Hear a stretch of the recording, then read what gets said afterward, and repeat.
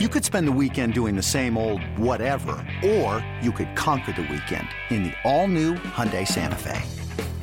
Visit HyundaiUSA.com for more details. Hyundai, there's joy in every journey. The following is a presentation of the Treasure Island Baseball Network. From the diamond to the clubhouse to the front office, this is the show that feeds the passion for all Twins fans. It's Inside Twins. Inside Twins is sponsored by Killebrew Root Beer, made in Minnesota. It's how memories are created and legends are made.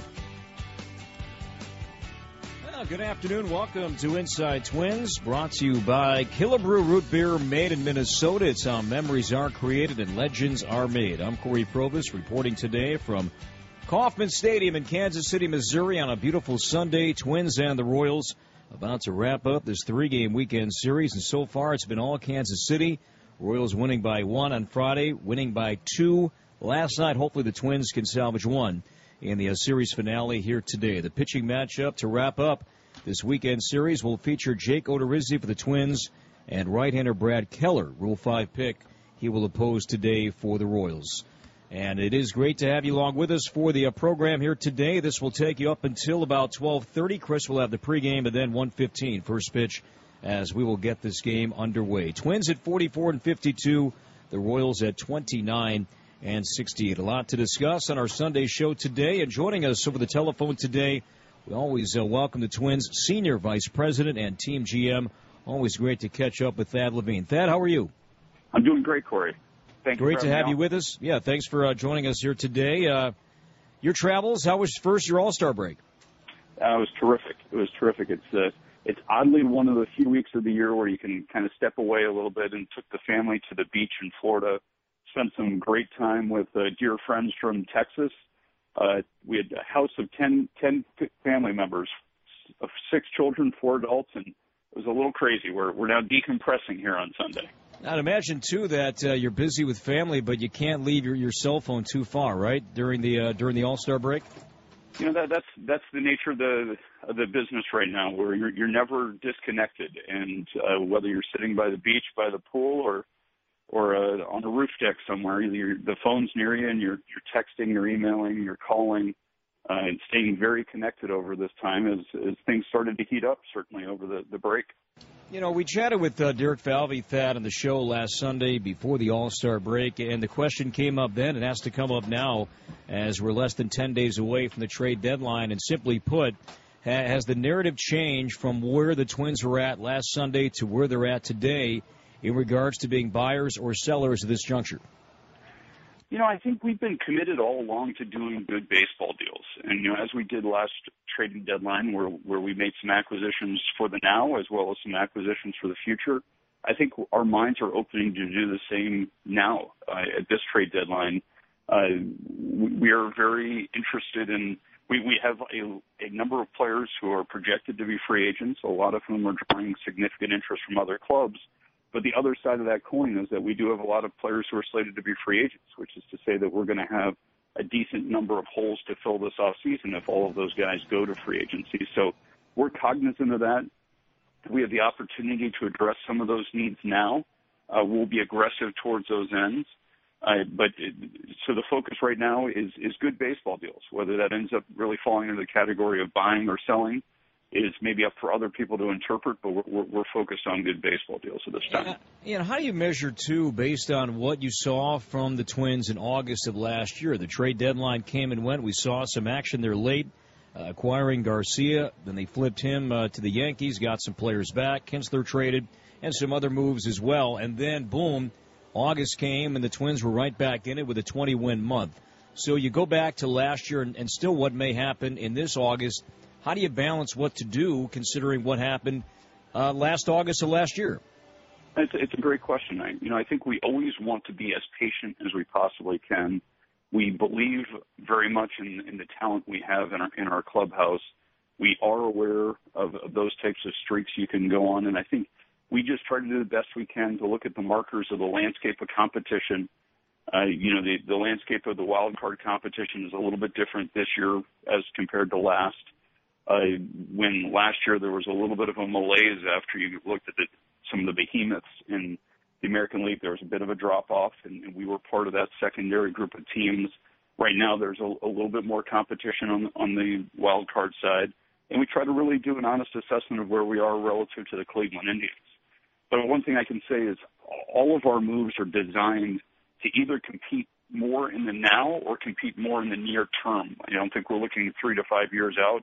We're looking at that window of time in the next few years where we believe that our core of players will be maturing and really hitting their prime, and that we're going to be able to complement our hitters with some real quality pitching.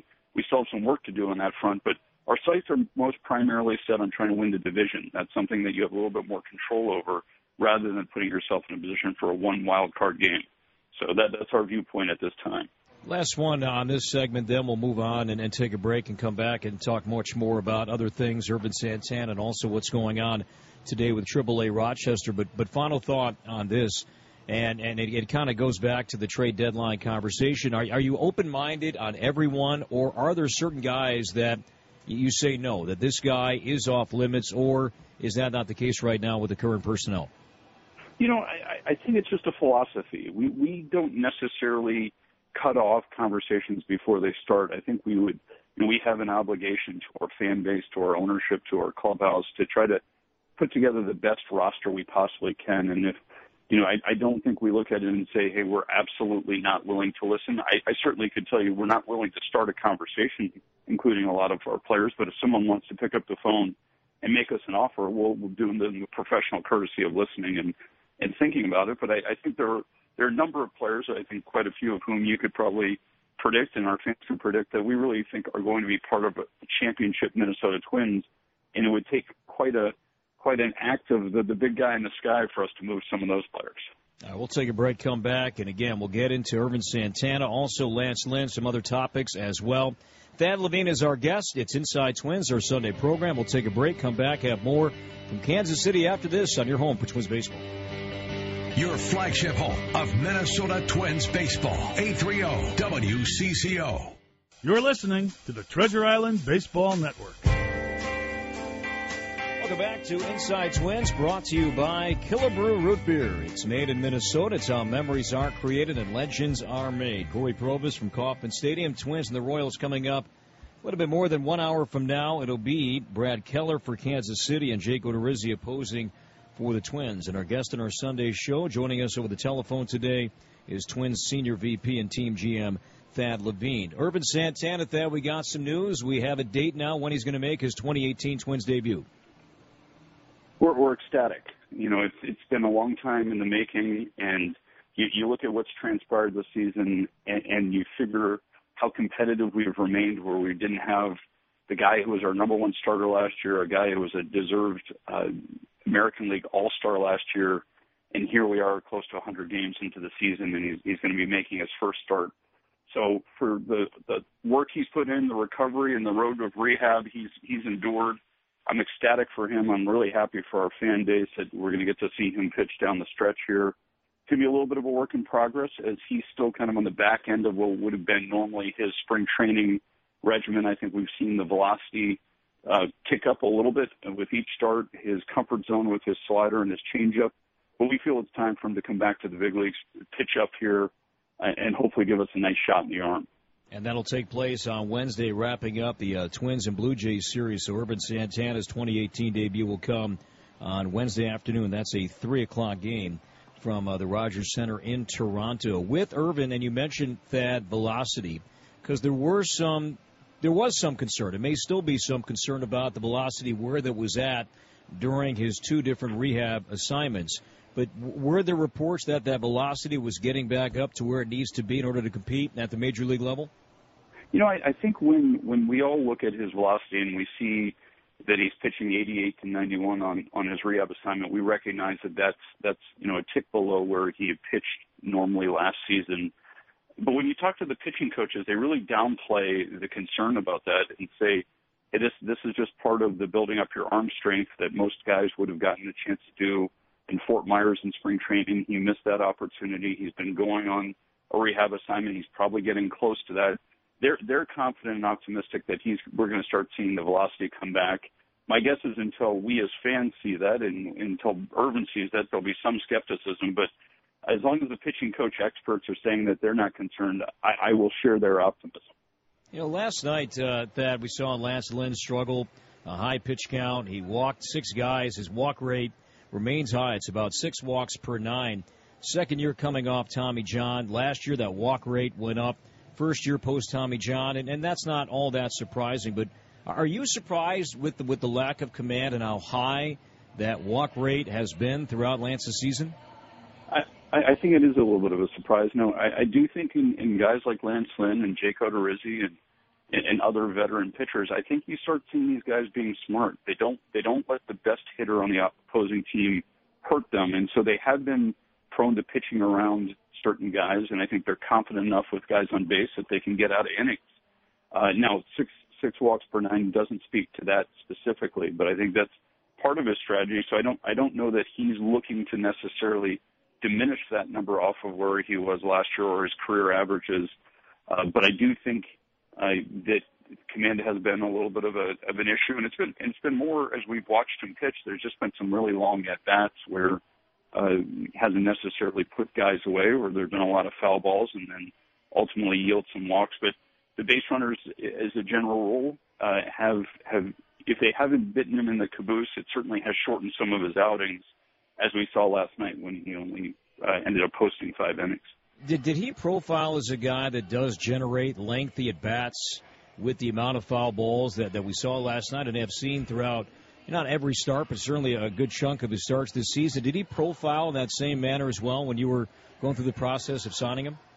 Well, he did. He's a unique pitcher in so much as he's really had such great success throughout his career featuring a very high percentage of fastballs. So I think when you're throwing a similar pitch with similar velocity, hitters can start timing that, and they can start mishitting it, and that can lead to some longer at-bats with a lot of foul balls. He is one of the pitchers in the American League right now who relies on his fastball most significantly, and I think that is a byproduct of relying that heavily on one singular pitch. We'll take a break, come back. A lot of minor league news to discuss. We mentioned Irvin Santana is going to make his debut on Wednesday. Adalberto Mejia is going to start tomorrow night in Toronto. Why Mejia over Steven Gonsalves or maybe some others, and what Rochester is doing today with their rotation. Get Thad's take on that coming up when Inside Twins continues on your home for Twins Baseball. This is Byron Buxton. You're listening to Twins Baseball on News Radio 830 WCCO. Welcome back to Inside Twins, brought to you by Killebrew Root Beer, made in Minnesota. It's how memories are created and legends are made. I'm Corey Probus, Thad Levine joining us on the phone right now. And Thad, let's get to some minor league news first with tomorrow's pitcher. That's going to be Adalberto Mejia for the big league club. And you go back, and when we found out that the Twins will need a starter for Monday with Jose going Tuesday, you think back to who that could line up with at Rochester, and that would have been and still is Steven Gonsalves' day. He pitched well on Wednesday. Mejia went Tuesday and got knocked around a little bit. Why Mejia over Gonsalves for Game 1 tomorrow night, Thad? I think this season has been an interesting tale of two tapes. One is that our pitching staff in the major leagues, by and large, has been pretty effective, and our pitching staff at AAA has done extremely well. Our bullpen and our starters really have had very productive seasons. And a normal year where you would have potentially more injuries or more vacillations in performance at the big league level, we would have seen some of those guys get more of an opportunity at the big league level. So the long story short is that I think we feel as if there are a lot of guys who are deserving down there to get real looks at the big league level. Adalberto Mejia is probably first on that list in terms of guys who've had some consistent performance down there. It's also not lost on us that he's out of options at season's end. So we're going to give him every opportunity to showcase his value at the major league level and see how he could factor into the 2019 Minnesota Twins and beyond. Rochester is playing as we speak, taking on Norfolk, and Rochester doing something for the first time this season, something that we saw often and discuss often when the Rays were in town, Thad, before the All-Star break. And the Rochester Red Wings today are using an opener to begin that game.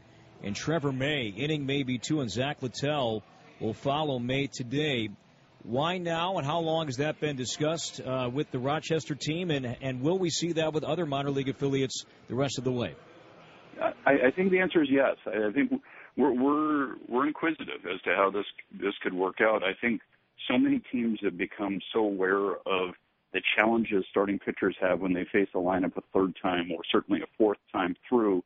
One way to curtail that is to pull them earlier in the game and go to your pen. Another way to do it is what we saw exactly from the Tampa Bay Rays, which is cut it off on the front end. And if you accentuate it, you're then removing them having to go three times through the best hitters on the opposing team. And so I think it's something that we are open-minded to taking a look at. We've talked long and hard with Paul and Garvin Alston to get their thoughts. And I think the collective decision was, let's wear test this a little bit in the minor leagues. Let's see how it works mechanically and see if it can be effective. And if it is, it may be something that we see trickle up to the big leagues at some point. But we're going to be thoughtful about it. And this is one of our first test cases. Does Zach Littell profile, and if so, what way? And how does he profile as a guy that would be used in this kind of spot today following Trevor May in his outing of maybe an inning or two? I think it's the perfect type of guy. You know, he, like so many pitchers, once a batter sees him 3 and 4 times, you start seeing the advantage tipping towards the offensive players. And as I mentioned, in this instance, what we allow for him to do is if he goes through the order 3 times, now he doesn't have to face the 1, 2, 3 hitters until the tail end of that, and we can even make a move on the backside of it. So we may see him miss 3 of the best hitters on the opposing team for that third time through, and rather have to go through the middle and the backside of their order the third time through first, which we think could be really advantageous for a pitcher like Zach Littell. We'll take our last break, come back, and talk more about Sano and Buxton, other guys as well as we wrap up the show. Inside Twins continues next on your home for Twins Baseball. The radio home for Twins Baseball, 830 WCCO.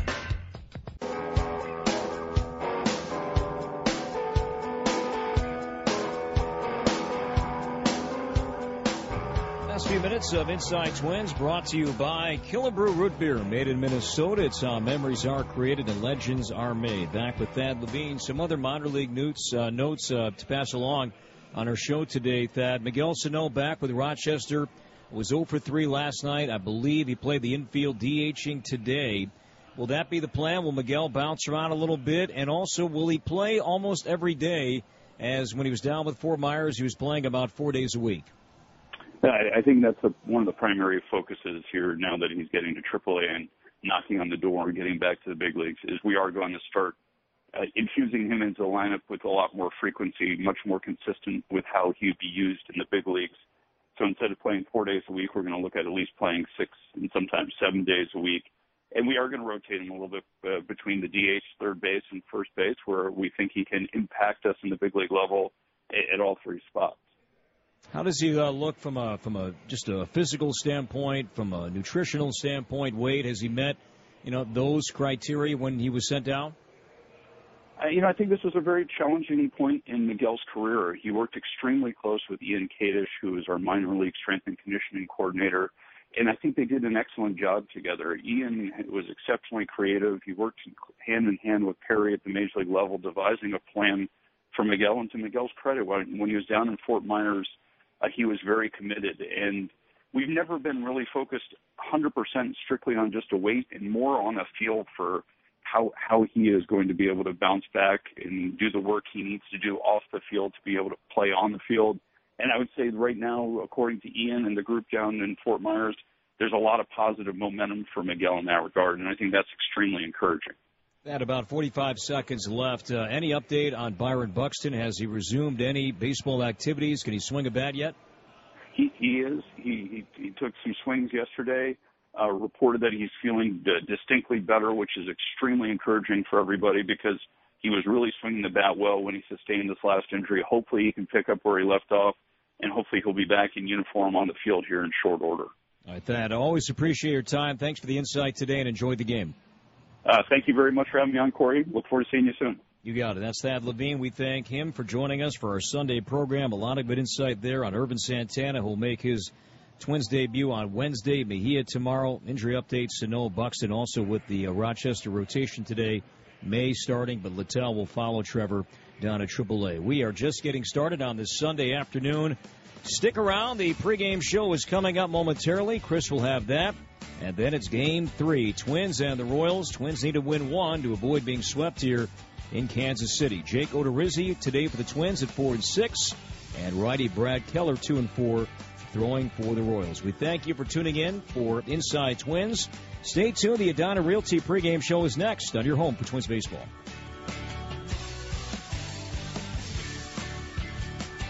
You have been listening to Inside Twins, brought to you by Killebrew Root Beer. Made in Minnesota. It's how memories are created and legends are made. This has been a presentation of the Treasure Island Baseball Network.